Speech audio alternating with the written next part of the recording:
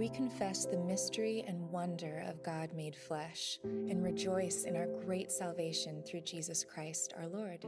With the Father and the Holy Spirit, the Son created all things, sustains all things, and makes all things new. Truly God, he became truly man, two natures in one person. He was born of the Virgin Mary and lived among us. Crucified, dead, and buried. He rose on the third day, ascended to heaven, and will come again in glory and judgment. For us, he kept the law, atoned for sin, and satisfied God's wrath. He took our filthy rags and gave us his righteous robe. He is our prophet, priest, and king, building his church, interceding for us, and reigning over all things. Jesus Christ is Lord. We praise his holy name forever. Amen. Amen. Amen.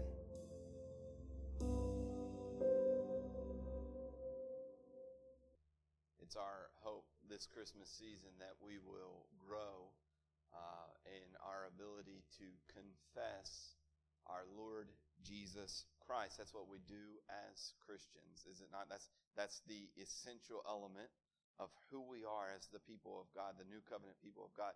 We are Christians. We are people who confess Jesus Christ. And certainly, if we're confessing, if we're saying the same thing about Jesus Christ, if we're making that confession, we need to understand, what are we confessing? What is it that we believe? And it's our goal then, over last week and then this week and the following week, to just spend some time in God's Word, reflecting on this statement that we've just heard and that we talked about last week, and then going to the Word of God to just dig a little bit deeper in understanding who Jesus is. We said essentially the expression that can sum it up is that he's God made flesh, that he is God who has taken on flesh. There's a statement in the statement that is given. There's one expression here at the bottom of the second paragraph. In fact, you all just scrolled that up, didn't you? Maybe take that back down, and if you have that slide ready, would you just put that up and lead that slide up for us? I'm calling an audible here, so I appreciate you guys.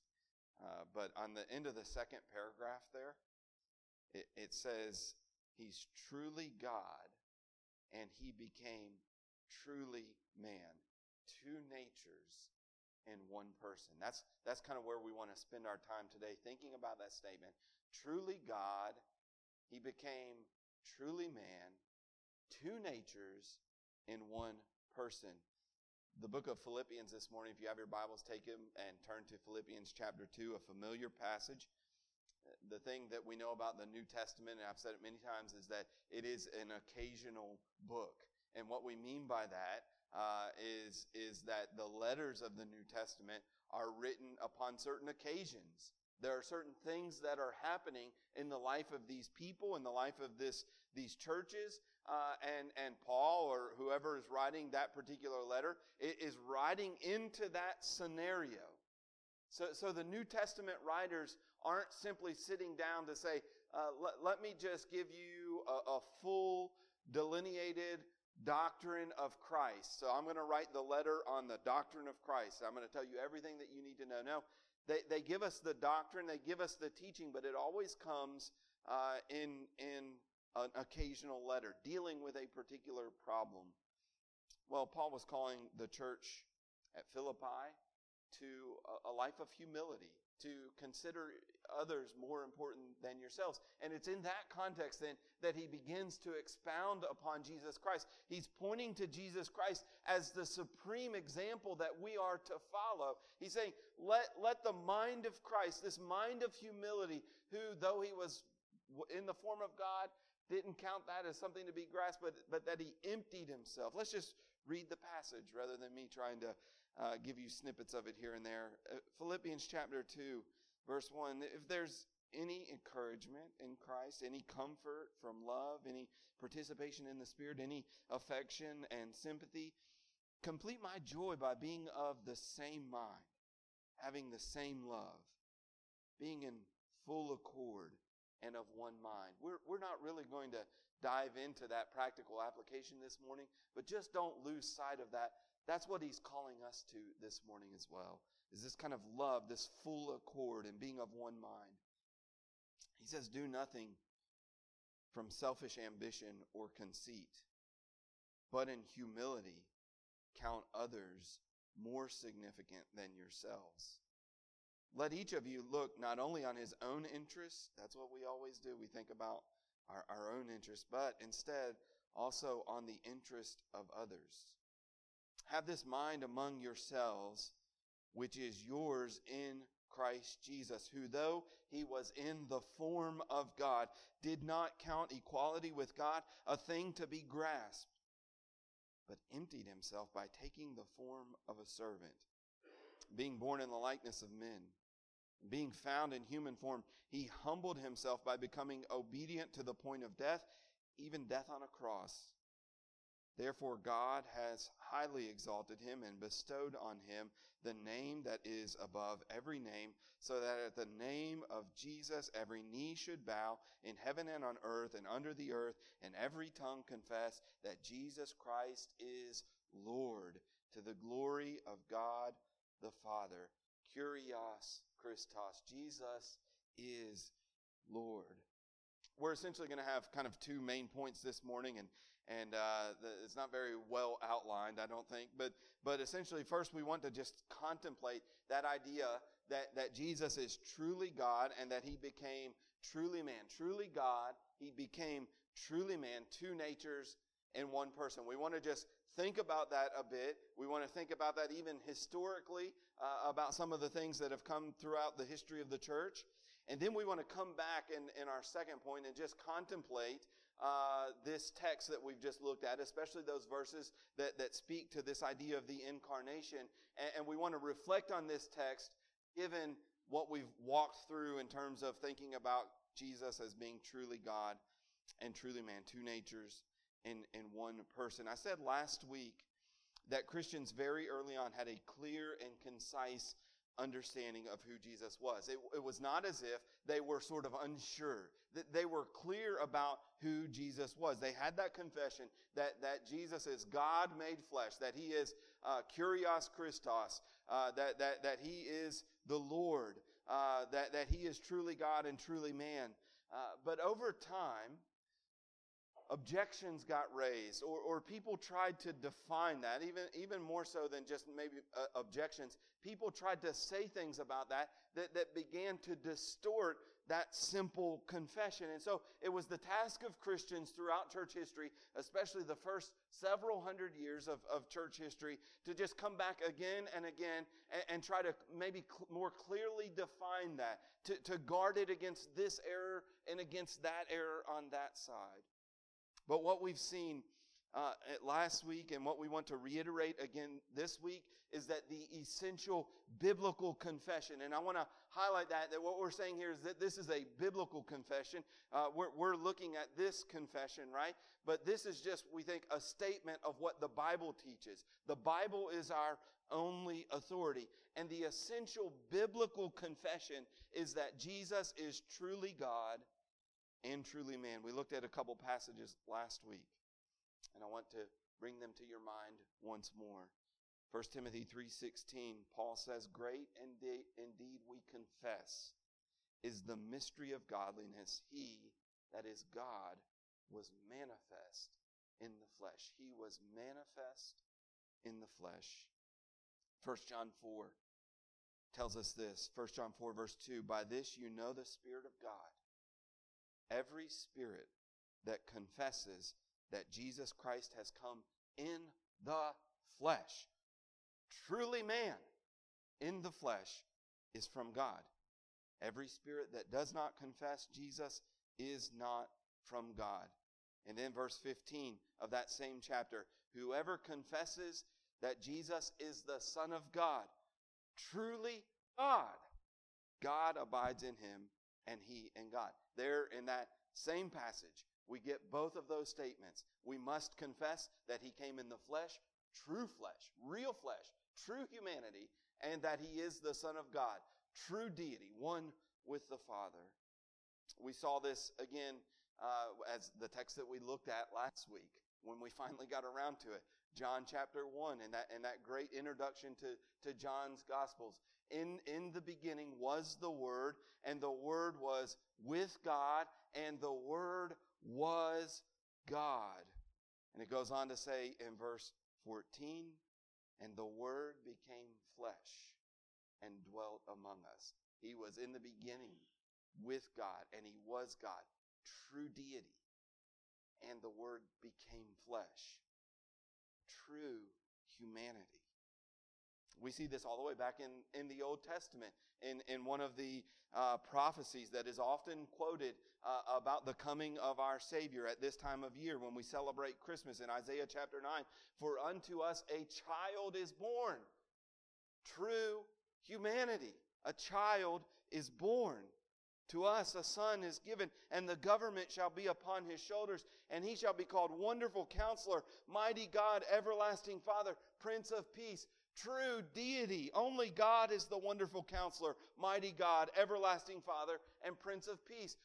True deity, true humanity. This was precisely why the Pharisees and the religious people of Jesus' day, this confession, true deity, true humanity, from Jesus' own mouth, is why they hated Him and why they sought to kill Him. In John chapter 10, verse 29, Jesus says this, my Father who has given them to me is greater than all, and no one is able to snatch them out of the Father's hand. I and the Father are one. What a statement, what a claim to be one with the Father. Here's this man standing right in front of them, clearly a human being, truly man, and yet he says, I'm one with the Father, true deity. The Jews picked up stones again to stone him. Jesus answered them, I have shown you many good works from the Father. For which of them are you going to stone me? The Jews answered him, it's not for a good work that we are going to stone you, but for blasphemy. Because you, being a man, make yourself God.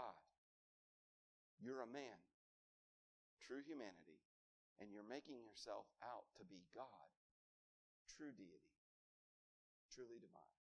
And that's why they wanted to kill him. That's why they crucified him. Now, they weren't misunderstanding Jesus. Jesus doesn't come back and say, whoa, whoa, whoa, whoa, guys, wait a minute now. I'm not claiming to be God. That's not what he does at all. In fact, throughout the Gospels, he says things oftentimes in sort of a veiled way, but things that are clearly expressions of his self-conscious self-identification as being one with God. In fact, in that very passage, he says, I and the Father are one. So the biblical confession is clear. The church early on was clear about this confession, yet it was through the fire of controversy that simple confession, Jesus is Lord, God was made flesh, was clarified and strengthened. People would begin to say things about it, and they would begin to distort that simple confession and twist it. And we might just ask the question, why did people get it wrong? And why would people be tempted today to get it wrong? Well, the reason that they get it wrong, and what we need to recognize, is that each error concerning the person of Christ is an attempt to make this wonderful mystery easier to understand and believe.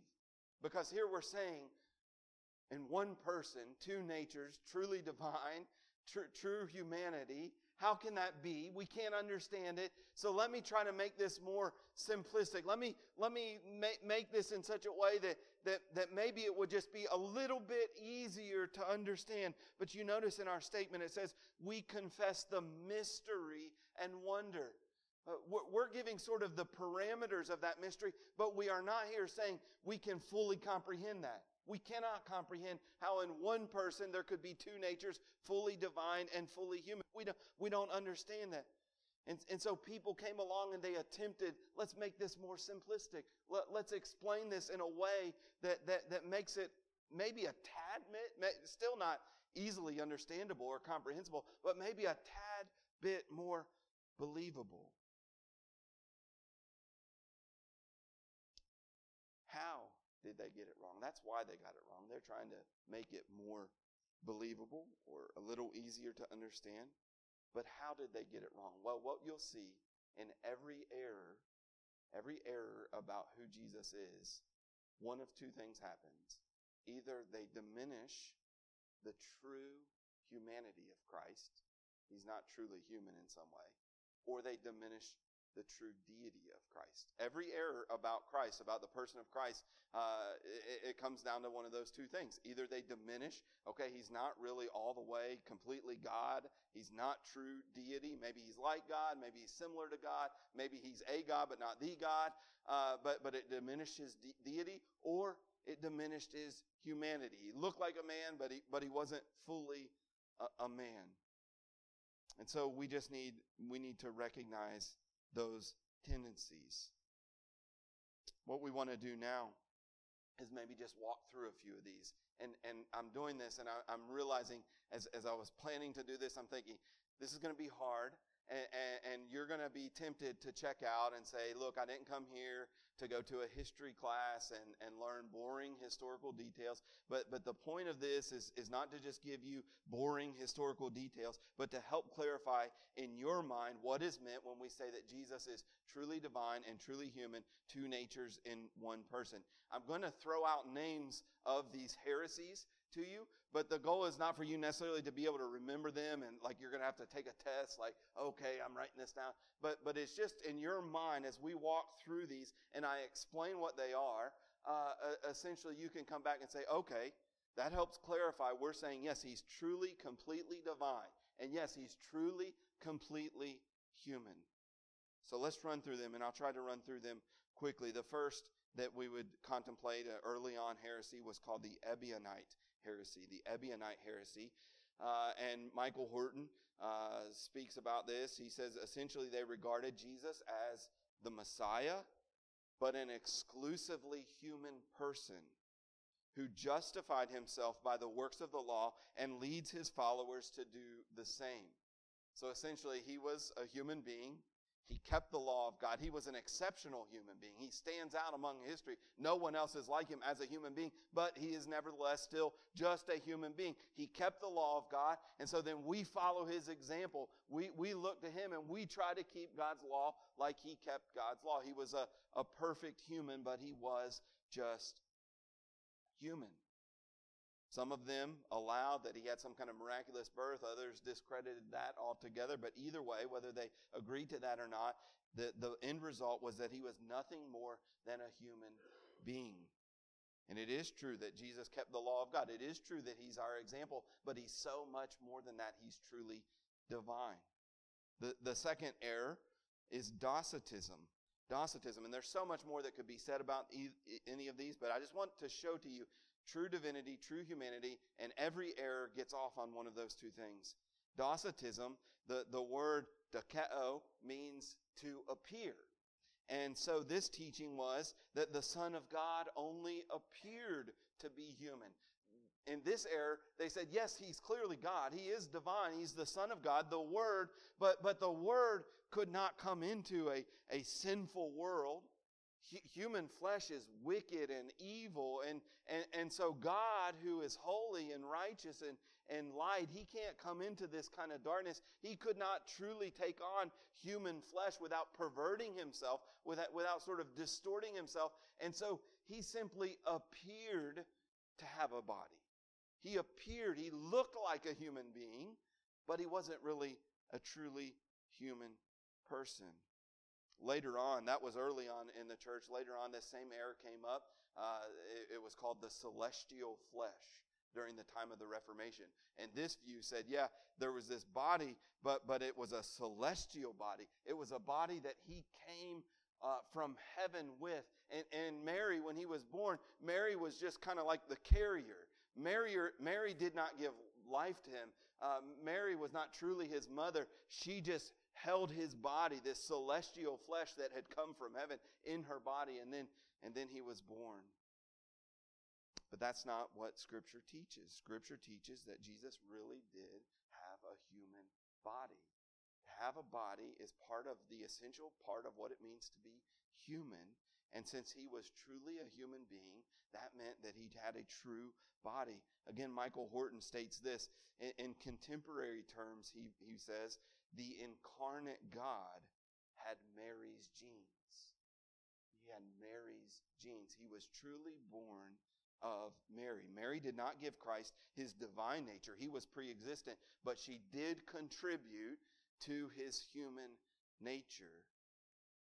All the variations of this way of thinking deny the true humanity of Christ. And then there's Arianism, which is the idea that the Son of God, the Word that we see spoken about in John, this view was that he was not of the same essence or the same substance as the Father, but that he was sort of the first created being. He was a God like God, but God, the Father, had created the Son, and later on then he became incarnate. And so Arius is famous for having said, there was a time when he was not. There was a time when he was not, meaning that the Son of God is not eternal, that he came into being when God created him.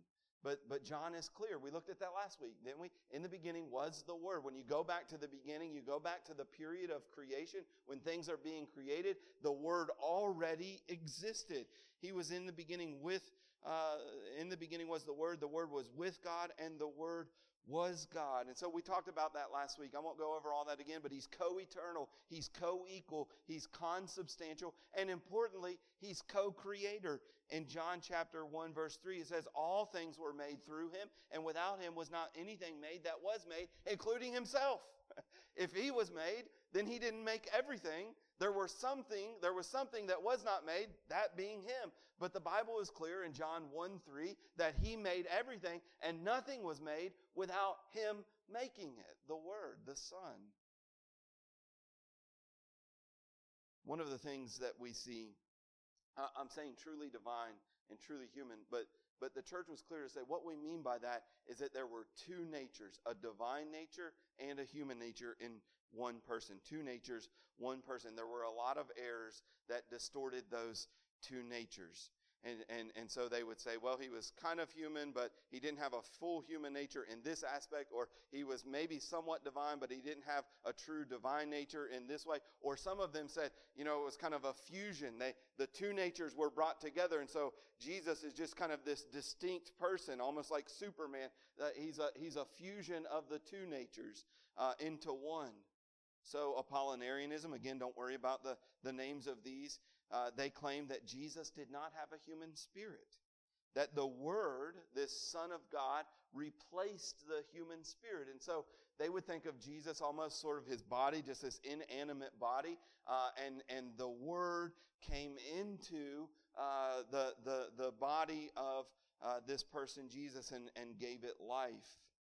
This may seem small, but listen, if he did not have a human spirit, then he's not human. That's what we mean. True humanity. What is true humanity? Well, it means that we have a body and a spirit, a human spirit. And so it is with the Son of God, with Jesus. He has a human body and a human spirit. If he didn't have a human spirit, he isn't human. He isn't truly human. And this is so important. Hebrews chapter 2, which we've looked at in the past. Hebrews chapter 2, verse 14 says this, since therefore the children share in flesh and blood, he himself likewise partook of the same things, that through death he might destroy the one who has power, the power of death, that is the devil.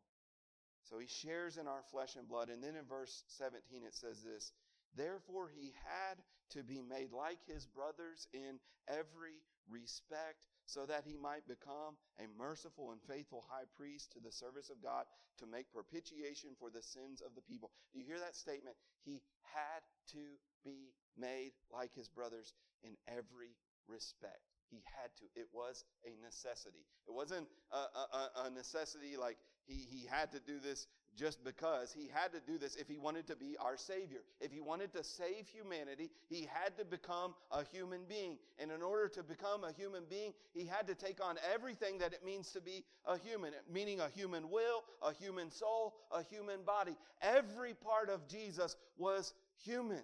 In that sense, every part of his humanity, or let me say it in a better way, he had every dimension, everything that makes us human, he had. There was nothing he was missing. It wasn't like, okay, he had all of this, but yeah, he didn't have a physical body. No, he had a physical body. Or, well, he had a physical body, but he didn't have a spirit, or he didn't have a will. No, he had everything that makes us as human beings human.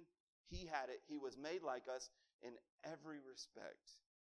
And the reason is, it says, so that he might become a faithful high priest in the service of God to make propitiation for the sins of the people. In order for him to be our sacrifice, a human sacrifice, standing in the place of humanity, he had to stand there. He had to die on that cross as a true human being. Michael Horton says, and this might surprise you, but just based on this, listen to what he says. Our salvation depends as much on Christ's identity as the son of Adam, Abraham, and David, as on his being eternally begotten of the Father. If he doesn't become truly human, he cannot save us. If there's something that's deficient in his humanity, something that is missing, he cannot be our Savior. His being our Savior was dependent as much upon him being the son of Adam, Abraham, and David as the eternal begotten Son of God. Let's come back now. There are other errors, but we just want to come back now to this text and consider in Philippians chapter 2. And I think when we come here now with understanding some of the parameters, some of the definition to this doctrine, I think we're better equipped to look at this text. This is a key, we would call Christological text, a text about Jesus Christ and his person. Who is Jesus? Well, theologians have pored over these verses for hundreds and hundreds and thousands of years, right? From the earliest point of the church, as theologians, as Christians have studied, who was Jesus? Philippians chapter 2 is one of those texts. John chapter 1 that we've looked at. Philippians chapter 2, Colossians chapter 1, Hebrews chapter 1. Those are essential texts that really help us understand who Jesus is. And when we look at this text, I think what you're going to see is that we see exactly what we've been talking about. True humanity, true divinity. Let's read again at verse 5. Have this mind among yourselves, which is yours in Christ Jesus. So think the same way that Jesus thought. Have the same attitude, the same mindset. And what is that mindset of humility? Well, he describes it.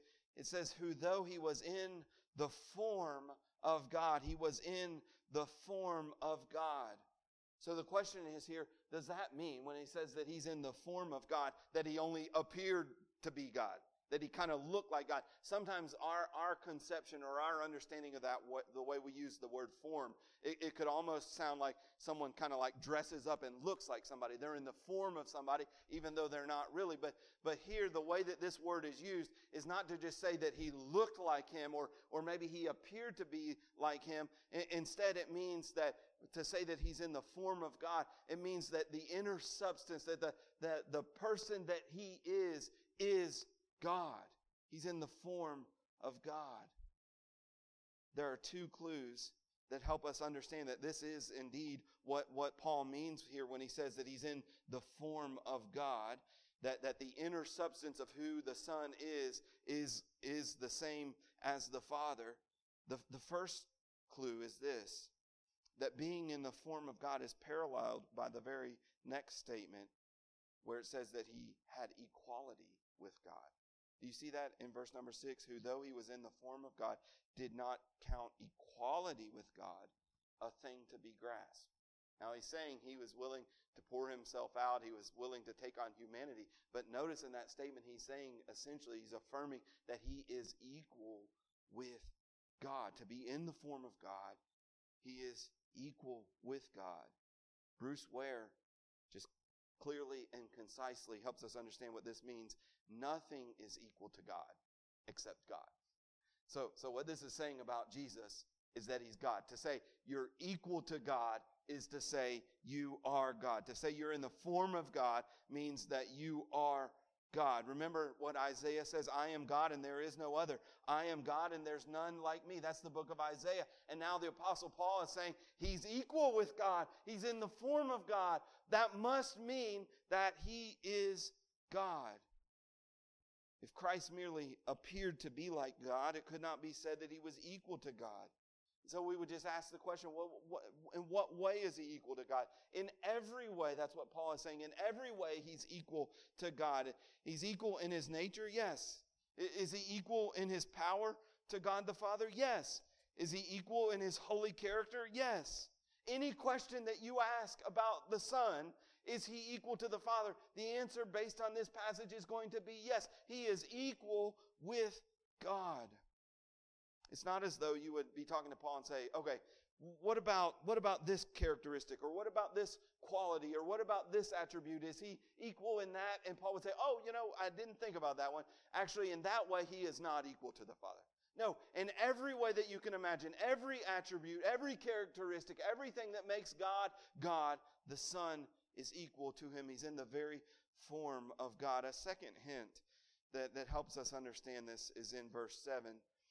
Because that same word, form, is used again in verse number 7.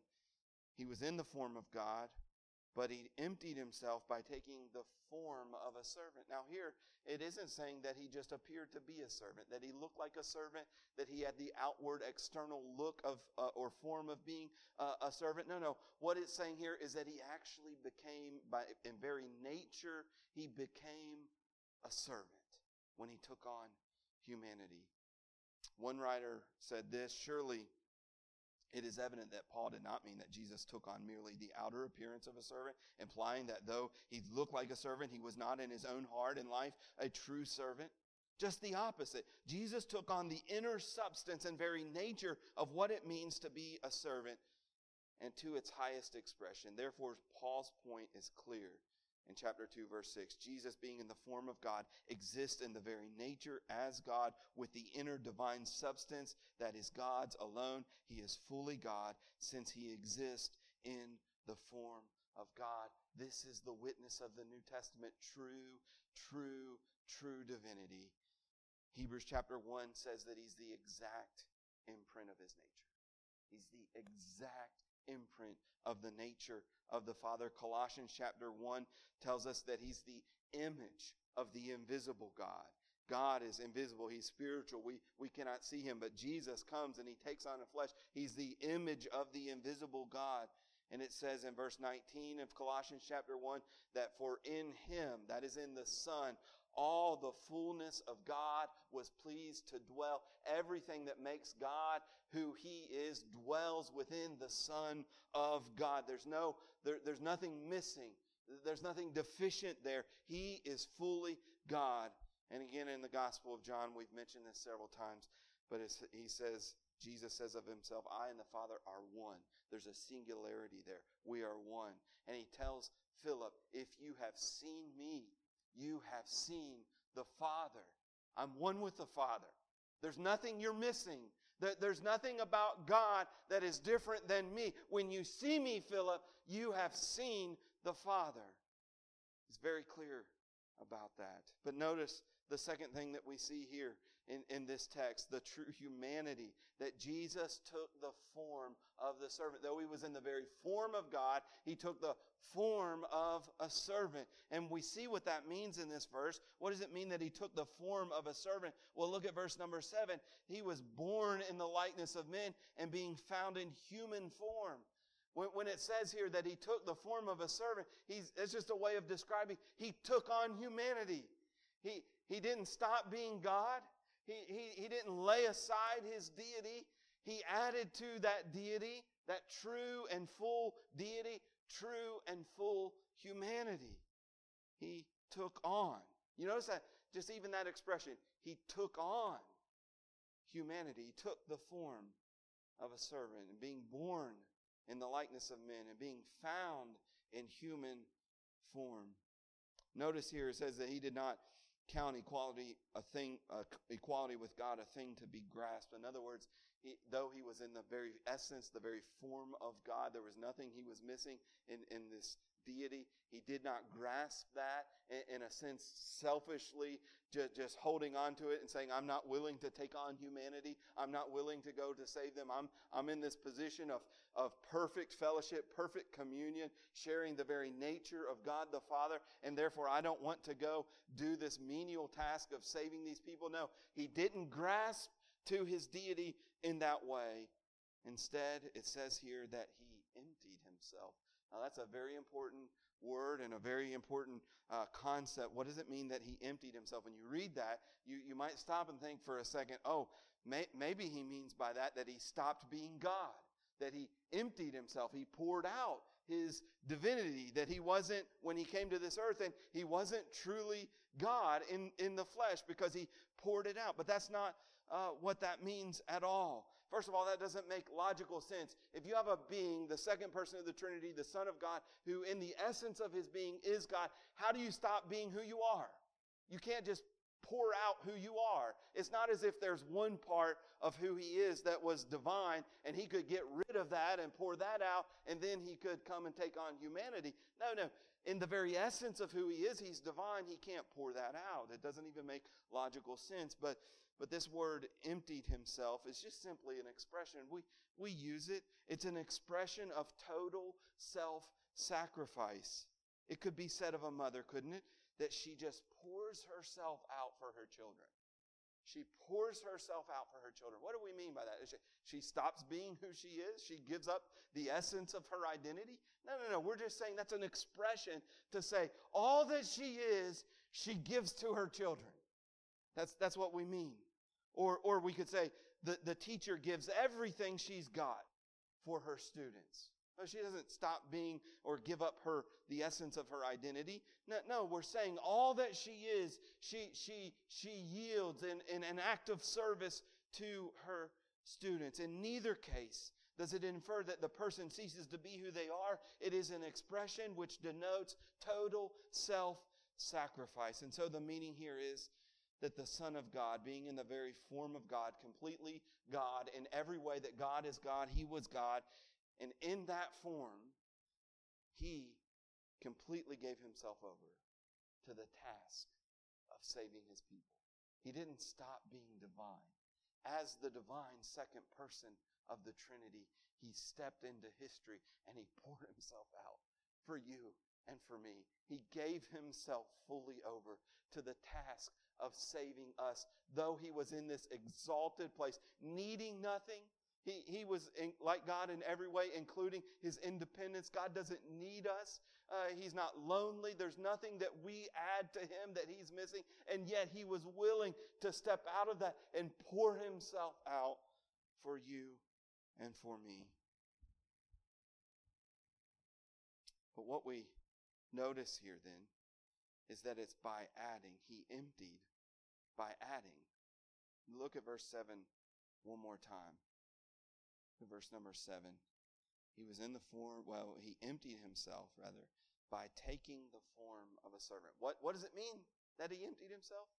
Well, he emptied himself by taking something on. It's subtraction by addition. He emptied himself by taking on humanity. He doesn't give up his divinity.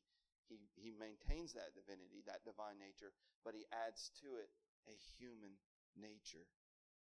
He was emptied by adding. Again, in Hebrews chapter 2, he understood that what was a necessity for him to save us was that since we share in flesh and blood, he himself likewise partook of the same things.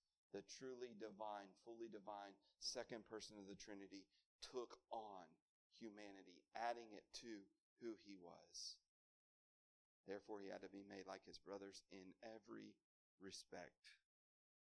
What this means then, as we bring this to a conclusion this morning, is that Jesus, as he lived this life, he lived it as a true man.